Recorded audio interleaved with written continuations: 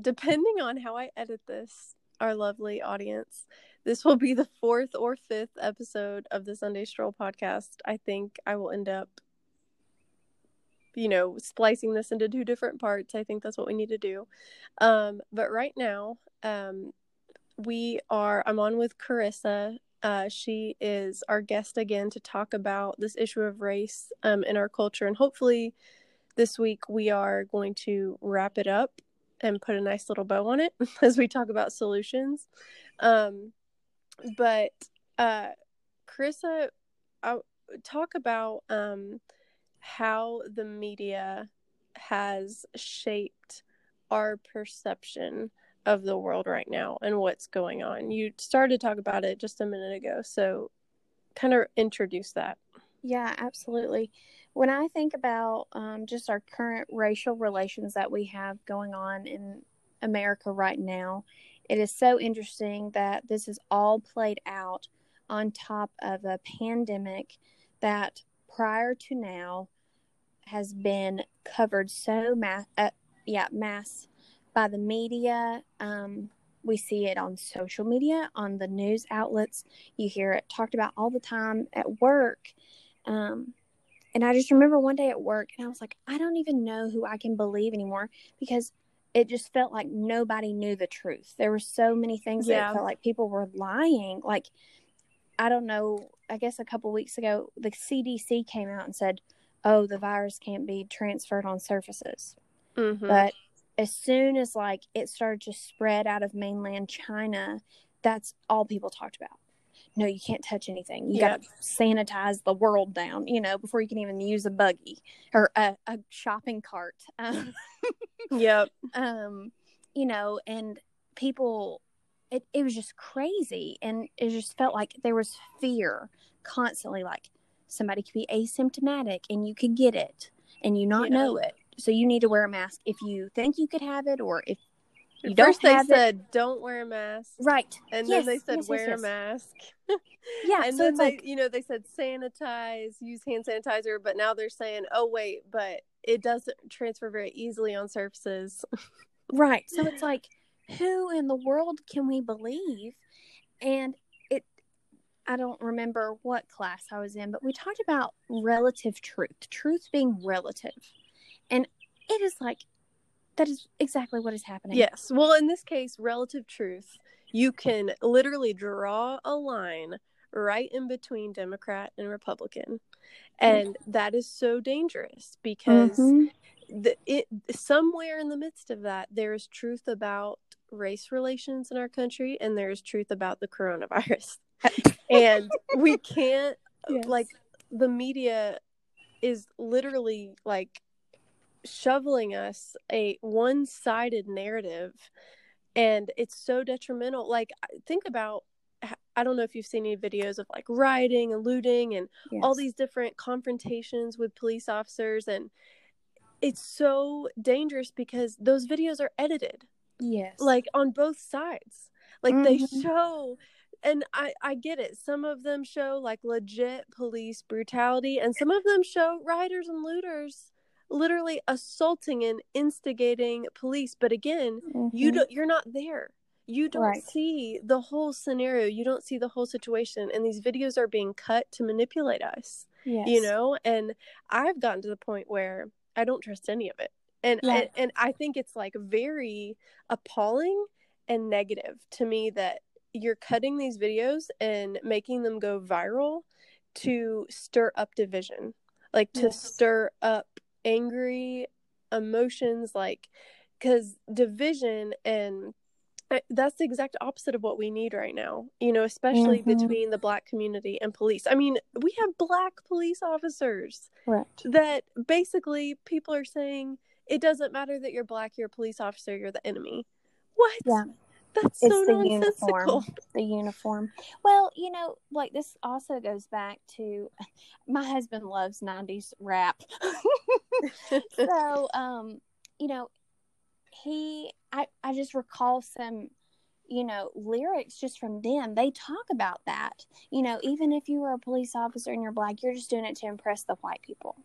they would talk about in their music, and this was back in the 90s when all the riots and stuff were going on and all the violence going on in California. But I think it's interesting that I think people today would even still probably hold to that as, well, maybe that's why the African American police officer is a cop, is so he can impress his white partner, or, whatever. But see, that in itself is, to me, a racist statement. Absolutely. Like, you can't fathom that this person may want to protect their community and take pride in enforcing the law and, being a part of that system. Like, is that so incomprehensible? Like, that's a completely you just made up that motivation. Right. Like, you literally just made it up, and then you said, hey, this is why you do this. And you have these black police officers over here saying, excuse me, I'm a free-thinking individual. Right. And that's not why I do what I do.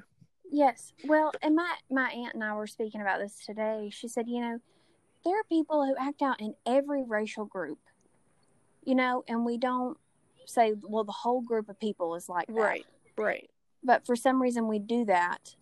And I don't know. It's just interesting what we choose to do it about. I don't know. It's just I think it's interesting. Like, I've heard, we have to get back to, like, speaking to people as individuals. Mm-hmm. And we can speak to them as individuals within their context. You know what I mean? Understanding that they are a Black woman, an Asian woman, whatever, like, where they come from.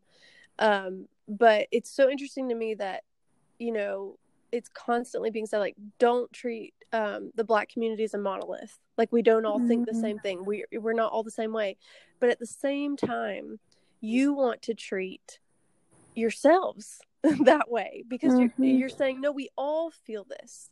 And if you're a Black person and you don't feel this and you're rejecting this, then you're not really Black. You're not really part of the culture. You're not really part of the community. And it's like, what? Like, no, aren't we supposed to treat people? And same thing with the white community. You're saying, oh, well, you've never said or done anything racist, but just by being white, right, I know you have these motivations. Right. And it's just like, I just feel like that's a complete regression. I really do. And, I wonder, once again, like, through, like, just the timing of all of it, like, do we think that people have just gotten to a point where their true colors are coming out, or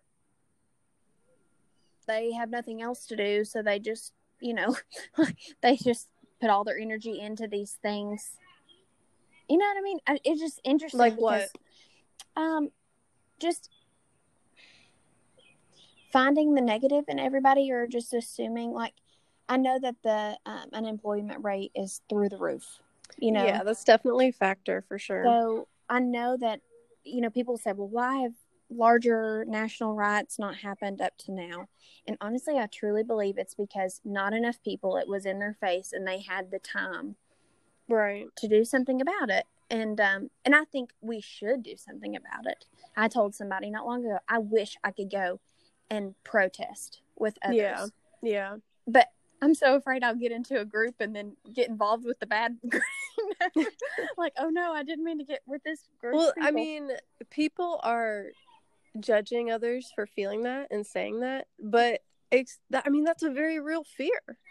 I want to be a part of a peaceful, godly protest. Like, I don't want to be a part of something that is destructive. And no, I'm not going to justify rioting and looting, stealing and destroying property. Right. That's sin. Like, no, I'm not gonna say, oh, well, there's just a little bad in with the good. No, that's bad. There are good, peaceful protests. Like, it's so insane that we can't just acknowledge that yes. there can be a bad and good thing in the same place. Yes. But that what being makes said, more money? It makes more money when they get to throw that out there. Oh, well, people will tune in, click whatever. Right. That's another thing our society has become. What's going to draw more attention? Not the peaceful stuff. Right. Yeah. More views, more clicks.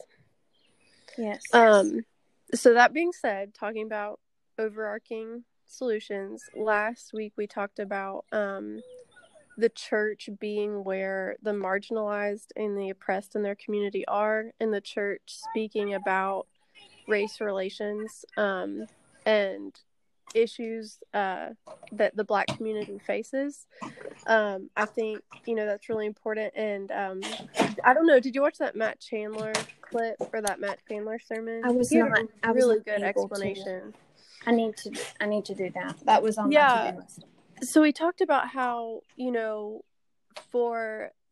I hope this helps people understand, like for sex trafficking victims or for mothers who are in dire circumstances and who are considering abortion, the stance of the church is not just, well, they just need the gospel, right? Like only.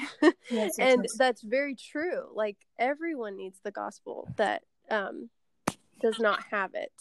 But for any victim of injustice or oppression, the church mobilizes into action. Right. And I think it's really hard right now because believers at large recognize that rioting and looting is sin and they don't want to be a part of that. Mm-hmm. But, there is a place for godly, peaceful protest that can begin in your church building and go out onto the street. Right. And also to have really good back and forth conversations with brothers and sisters in Christ who are people of color, Mm-hmm. And I think that's the kind of thing we need to be doing. And Atara mentioned something. I don't know if you have been in a situation like this, but she said she has realized that she has to start when she hears a bad joke. Mm-hmm. And someone, they'll say a qualifying statement like, "Oh, no offense, Atara," or like, "Oh, Atara, I didn't mean it like that," or they'll just refrain from saying those things when she's around. She has learned, like, she used to just let it roll off because she was like, "Oh, it doesn't really matter. I don't really care, whatever," But now she has realized, like, no, it's my job to actually speak up in that moment and make things uncomfortable and correct that person. That's awesome. Like, and I told her, I was like, you know what? That's really the same for gossip. Like that's the same. Like we as believers need to always be doing that. And so I thought that was a really good way too that the church can take a hold of this, is just to like speak up, in that moment. So I don't know that once again, just with the times, I feel like everything that we're going through, I feel like it's going to be so clear who loves the Lord and who doesn't. You know what I mean? Like, he is, what is it? Sheathing that's probably the wrong word.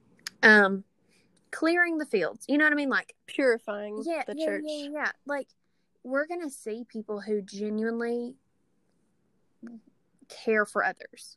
Like Christ has called us to care for them.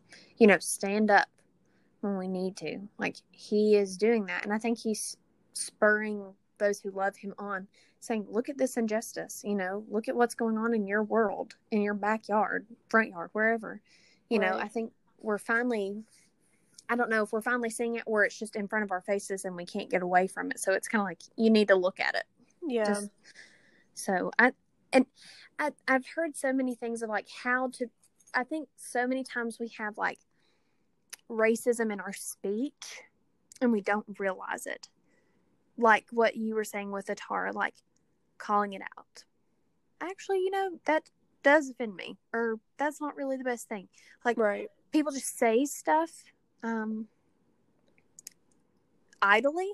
Scripture says we will give an account for every idle word that we speak. We say things all the time, not thinking about what we are saying. Yeah. Yep. That is so evident in what we're saying today. Yeah.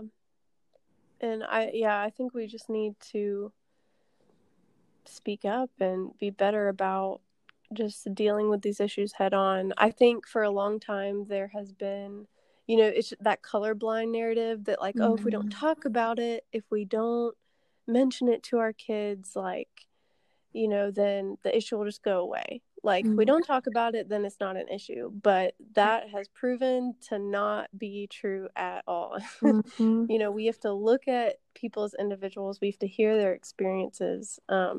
We don't say that about, especially since, we have such a history of injustice when it comes to race in our country. Like it's there. It's glaring us in the face. We have to talk about it, And I think people just want to cover up the ugly. It's like, but we need to address it. Like, it doesn't matter if you cover it up; it still happened. Right. Sweeping it under the rug doesn't make it go away.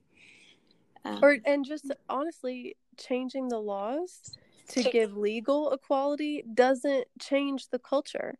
Right. It has to be a heart change. It has to be a heart change. Right. And yes, it is sin, but like everybody else is saying with this, what other sin do we talk about? We're like, oh, well, it's just a heart issue. Well, everything else that we do that sin is also a heart issue, but we also tell people to act, for a change. Right. And we've seen a lot of people just say, oh, well, it's a heart issue. Like, no. Like, so what are you going to do about it, Right. It is a hard issue. And we mentioned this in the first podcast too, of like, go further with it. Not just any, prejudice regarding the race, but like class. I realized that in myself, just like being around people who are impoverished, or homeless people. Like, it can be uncomfortable. I've never been homeless, like I've never been in those desperate and dire situations. And so it goes back to what we were saying about, as the church, we need to be willing to be uncomfortable and be around people that are not like us. And we need to check ourselves as far as our partiality. Like James 2, like, are you showing partiality to the rich family that walks in your church on a Sunday morning?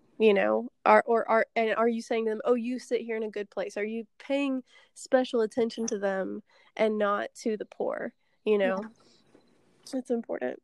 I think, would you agree? I don't know what you see on your side, because we all have obviously different perspectives, but would you even say that sometimes we don't even look for people who are different than us? We just surround ourselves with people that are just like us. Yes. Or people that are better than us. Like you said, the rich family. So sometimes we're not even aware that there is a poor family.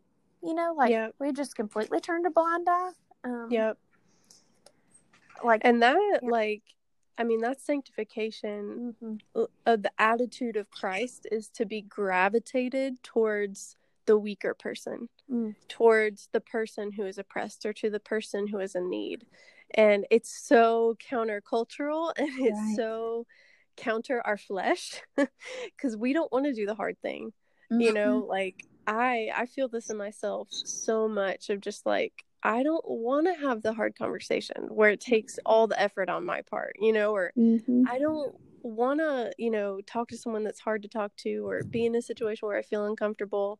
And I think too, that comes from, we have this like skewed idea of self-care and rest. Or like, oh, well, it's the Sabbath, like I need to be resting, or I don't want to put myself in uncomfortable situations. But like, if we were truly resting in the Lord, like going to him in prayer, finding rest in the truths of God, not just like binging on Netflix, we would have mental capacity and space in our lives to welcome in the hurting and welcome in the broken. And no, it wouldn't be taxing. I mean, it would be in a sense, but it's also life-giving, because you know that you are being Jesus to that person. Yeah. That is so interesting that you bring that up about the Sabbath. That's so interesting that you said, not really interesting, because, the Lord says what he has for a reason. But I've been going through the book of John with our youth girls, and I was just listening to the audio Bible, and it got to the healing pool on the Sabbath in John 5. And, Jesus goes to the healing pool, and he asks the man, like, do you want to be healed? And the guy was like, sir, I have nobody put me in the pool. Like, he went to the hurting people. He went to the people at that pool that were in the most desperate of places. And then the Pharisees got mad at him because he was healing on the Sabbath. Mm-hmm. He was healing during the rest time. They were mad because he did something to help another person. You know, like that's the root of it, is they just wanted to keep the law. But they were, like they were holding on to their structure and their legalism so much that they couldn't even see the work of God right in front of them. Right. Absolutely. There's a good sermon. Oh gosh. I really want to give credit to who it's by, but it's about like godly interruptions and how and it's from, I remember it's from the woman who, the crowd is following closely behind Jesus, and the woman grabs his robe because she knows if she can just touch him, she will be healed. And he stops and he feels the power go out of him, and he's like, he takes the time to heal that woman and address her. Right. And like he was on his way to heal somebody else, I think, to cast out a demon, and he's like, nope, I'm gonna stop and pay attention to this hurting person. And I think we in ministry, it goes back to like that career mentality of ministry of like, just, this is our job, this is what we have to do, that like we don't stop like on that Sunday morning to go, yeah, you have a schedule or you have whatever you're doing, but what about like be Jesus to this hurting person, right? I think that's the Samaritan. Right. Samaritan. The Good Samaritan. The Good Samaritan, yeah. Anyway, that was totally still applicable, I think, but yeah. Back to overarching solutions to this issue.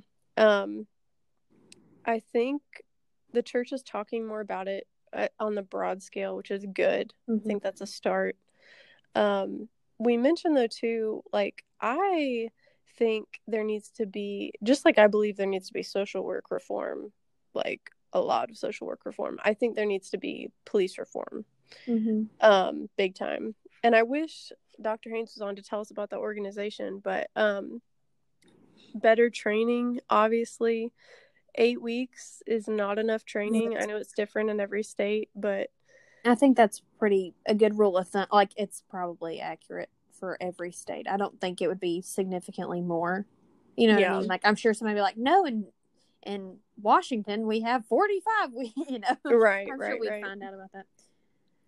Yeah, and I think too, like, raising people will so gawk at this, but raising the pay for real, because that's what I feel about social workers. I'm like, if you want better quality, better caliber social workers, you should raise the pay. And I believe the same about police, like, because you have more to leverage.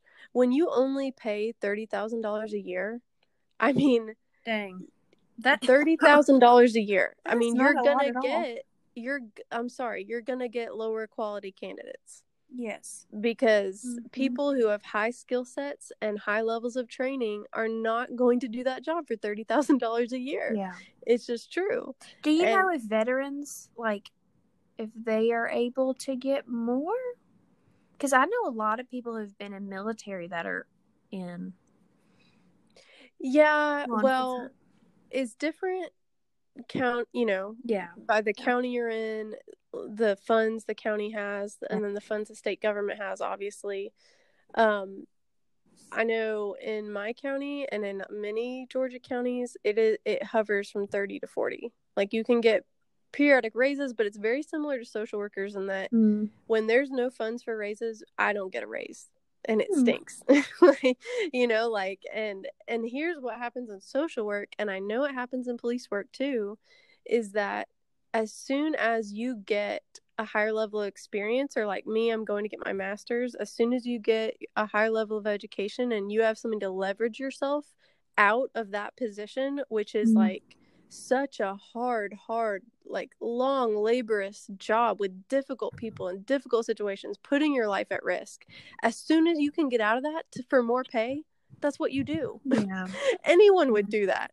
And so it keeps this cycle of turnover and, incompetence, really. Because again, I'm drawing a lot of parallels to social work just because that's what I know. But like, when I know for our turnover rate, the horrible thing about it is that you get a brand new, just out of college social worker, and in the process of them trying to learn the ropes, they're making mistakes in very real lives, in very real situations with families and children.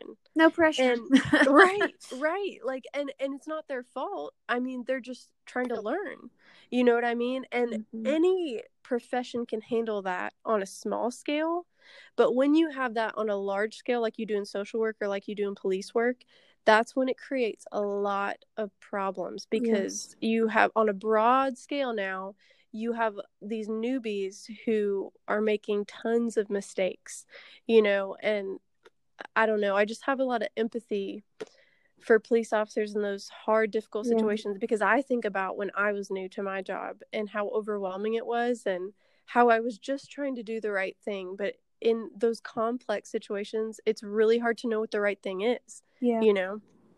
I actually heard of a police officer. I don't know if you've heard of this, but a police officer in South Georgia who was like brand new and ended up killing a man because he was trying to assault him, and he was like brand new.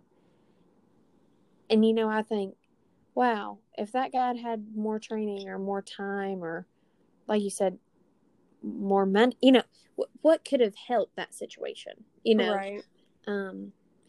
I agree with you. I think there needs to be, rather than pulling all funds from all these places, why not reorganize?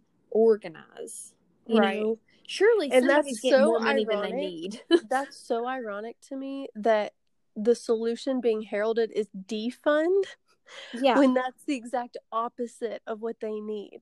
Right. Like, they need more funds. And then the second side of that, so you have the newbies, right? But then on the other side of that mountain, you have the burnout and the post-traumatic stress disorder that many of these police officers are suffering from, the hypervigilance that many of these police officers are suffering from, because they're constantly putting themselves in dangerous situations. They're constantly going out on calls where people are calling because of a dangerous incident, right? And they're in charge of keeping that peace. They're in charge of keeping people safe. So that creates neurologically a response system that is hard to shut off, you know, and you get to a point where, and I know this for social workers, is that, because I've experienced it too, if you don't take care of yourself, if you brush it off, if you just keep going with your life and move past it and you don't deal with it, that anxiety will cause you to make very bad decisions.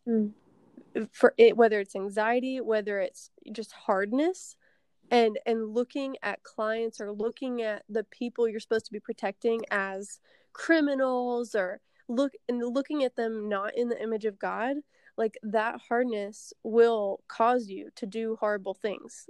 I think, like we saw in George Floyd's case, you know, just not looking at people like people, you know, like you should be looking at them.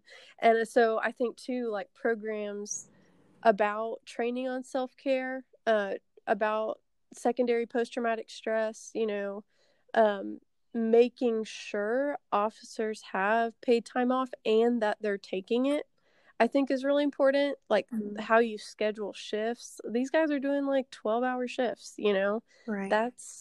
You don't know what in the world you're about to face in 12 hours. It's not like you're just doing a desk job where it's the same thing over and over again. Yeah. You could be like, what was it last week? I think we said somebody could be rescuing a cat and then, you know, stopping a suicide or some other really high intensity thing. It's like, those are very different, and you have to be ready at any time for anything. Right. And I can't even imagine, like, it's hard enough for me.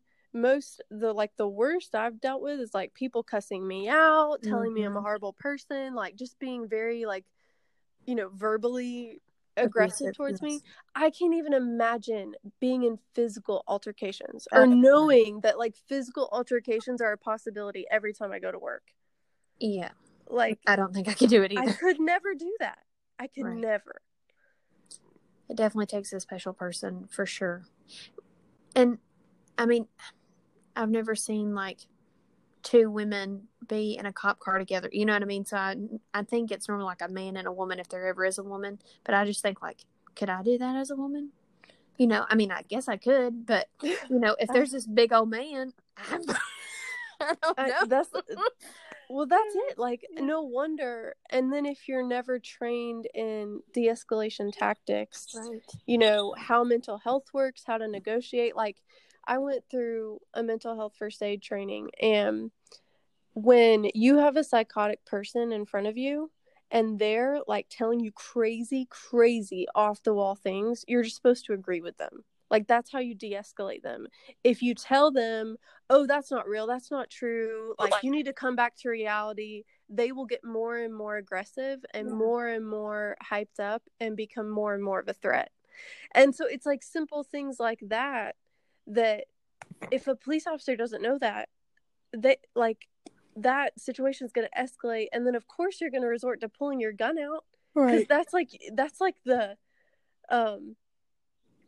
like the way you know, get someone to stop if you don't have other tactics to use. You know what I mean? Yes. Well, and sometimes, especially if you get people that are on drugs, sometimes if you taser them, pepper spray them, they don't stop. You know? I've heard a story from I don't know if he's still a police officer or not. There was some stuff that happened, but he was telling me, like, one of his first nights on duty, he was like trying to tackle this massive man who was on drugs and would not stop. He said we tased him like 4 times. Like, he was still going. I'm like, I can't even imagine this, you know, and they have to do it regularly. Yeah. And how in the world do you come home, number one, not, you know, partake of substances yourself, and number two, how do you flip that switch so that you can be with your family? Yeah. I mean, I think that's a huge, like, that's a big reform, is like instituting debriefings. I know, like, for Georgia defects, we get like some free sessions of counseling. Like, I don't know if that's also available to police officers that are employed with the state, but like, that would be great. Really destigmatizing getting your mental health addressed within a sheriff's office, you know, like, that would be a great thing. Yeah, it's rough. Yeah. And people want to attack them now. So it's like, we're not really making the situation better for them. It's kind of making it worse. Yeah. You know? And once again, seeing others as fellow image bearers of the Lord. That goes for police officers. That goes for someone who's Black, Hispanic, Asian, white, the drug head. You know, the list goes on. That person, at the end of the day, is still an image bearer. And I think that, Blake, is the hardest thing, because if we can see that person as equal to us in that sense, as also being an image bearer, that we are no greater than them, I think that, and the Lord just changing the hearts, is going to be the only way we see change. Because what is it? Empathy. Sorry, I always get empathy and empathy. You know what I'm saying? To have one of those for another person. I think that's when we will truly see change. Yeah. I think that too, that goes kind of what you're saying, goes to like a culture of accountability within a police department. And we're, you know, trying to cultivate that within social work too, of like, if you see another social worker doing something not the right way, or, you know, talking about a client or treating someone with disrespect, like, say something. You know, kind of goes back to what we said before about the church. Like, if you see something happening that is not right, like, say something, you know, and not in a shaming way, but just sort of like, hey, like, it may be helpful if you just did it the right way first, or if you didn't talk about that person that way, like, you know, because that really creates a culture too where it's not as much of an issue. Then that would have saved George Floyd's life, probably, if that one there were officer 3 other who people felt uncomfortable, you could see he's like shifty, he's looking back and forth, he's really uncomfortable. Like if he had turned around and been like, hey man, you know, let's put him in the car, or I think you should, you know, that could have changed it all. Yeah. And we don't know what was going on with them, you know, and now no matter what was going on with them, they now have to probably, as of right now, I don't think anything's happened, but they will probably have to pay a consequence for being bystanders. Yeah, I think they've all been charged. Oh, okay. With something, if I'm not mistaken. And if I am wrong, I remember learning in a psychology class about the bystander effect. You know what I mean? So people are afraid to speak up because they think, oh, somebody else will do it.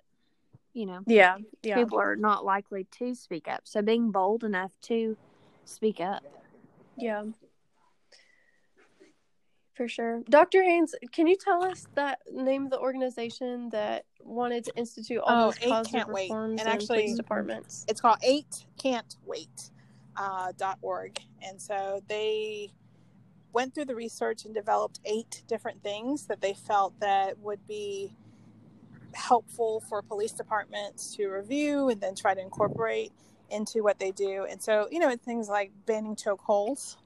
Right, chokeholds have been a problem. Let's ban the chokeholds. And then also a culture. So you guys were just talking about accountability, and that's one of the things that they have tried to implement is to create a culture of accountability. Dr. Maria Taylor, who is Dean of Criminal Justice at Truett McConnell, also said that that is a key thing. And when she looks at this particular incident, that's what bothers her, is that there was no accountability. Neither within the police department, right, but then also bridging with the community and creating a culture of accountability to the community that you're serving as well. And so that's all a part of their mission, which has been slightly drowned out by the defund the police folks. But that was, you know, their approach was, what are some small things that we can do? How can we better train folks, and how can we better relationships between police and the communities they serve? So that has, but yeah, you're absolutely right. The bystander effect is something I think we forget about as well, that people oftentimes will go into a mode where they won't say anything. And then for the folks who are watching it, you know, they become traumatized. And so they may freeze and not say anything as well. And we may even be able to apply that to the officers at some point, that they may go into just a different mode and are complying rather than thinking about how this may be influencing a life in many ways. So a lot of different things happening, but that bystander effect is very real, that we'll in conformity, right? So conformity, Solomon Ash's conformity. We're going to come in and we're going to conform and do what other people are doing rather than go against the grain. It's harder to go against the grain. Right. Yeah. I also think too, like there's so many laws and regulations that I just think are unnecessary.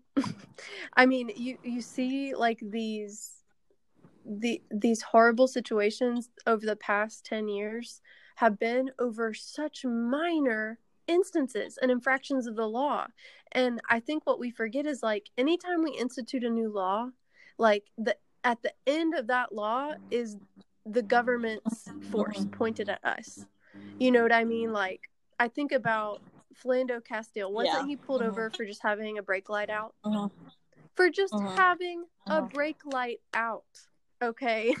Like, that officer, and we talked about hypervigilance a minute ago, Dr. Haynes, but still, like, that officer should not be going into that situation expecting to use force or violence. Like, you're pulling them over to let them know their brake light's out, you know? Like, and I wasn't Eric Garner, I think he was selling cigarettes illegally on the street, right?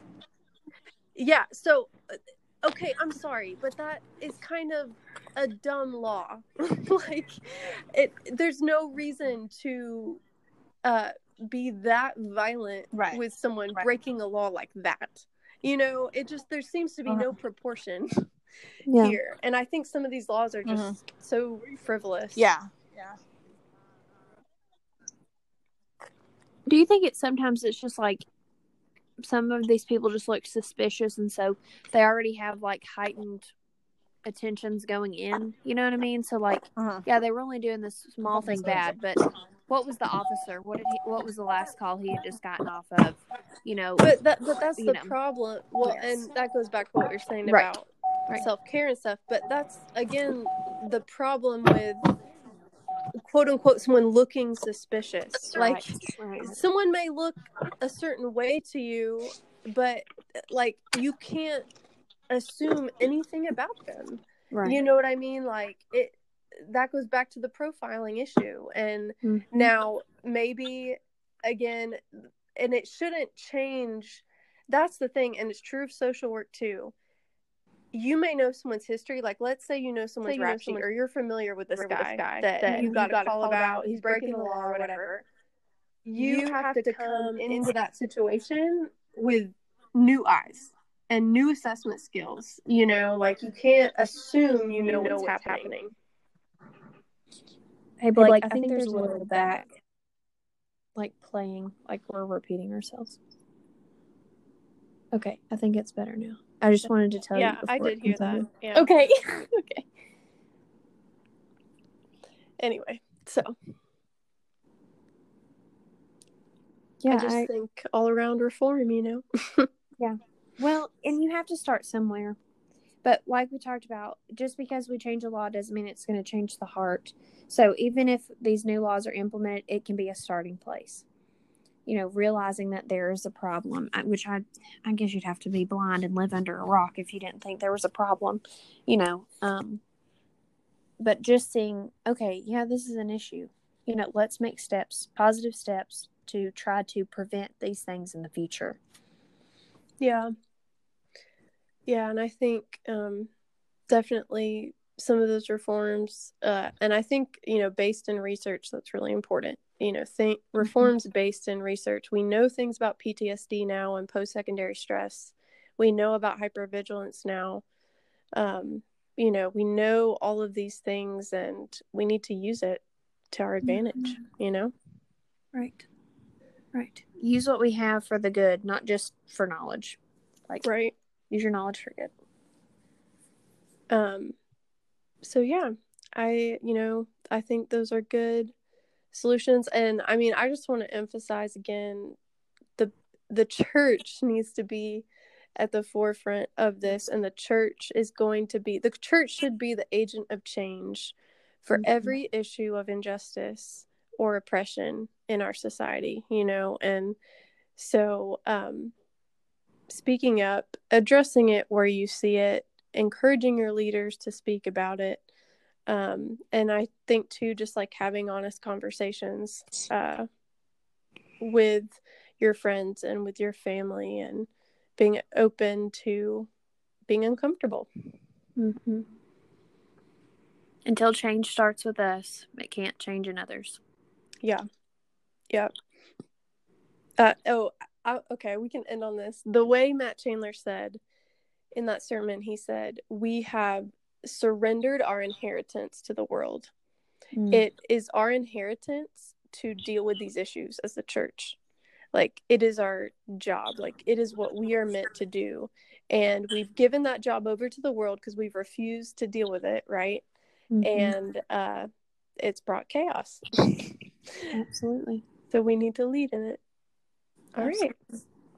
Well, Carissa, this has been great. It's been the Blake and Carissa hour. A little sprinkled Dr. Haynes in it.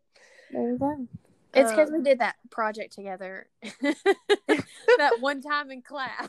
We just prepared. That's awesome. So yeah, subscribe to our podcast, listen to it, share it with your friends. We're newbies, but we're trying. Bear with us, and we'll see you guys next week. Bye, Carissa.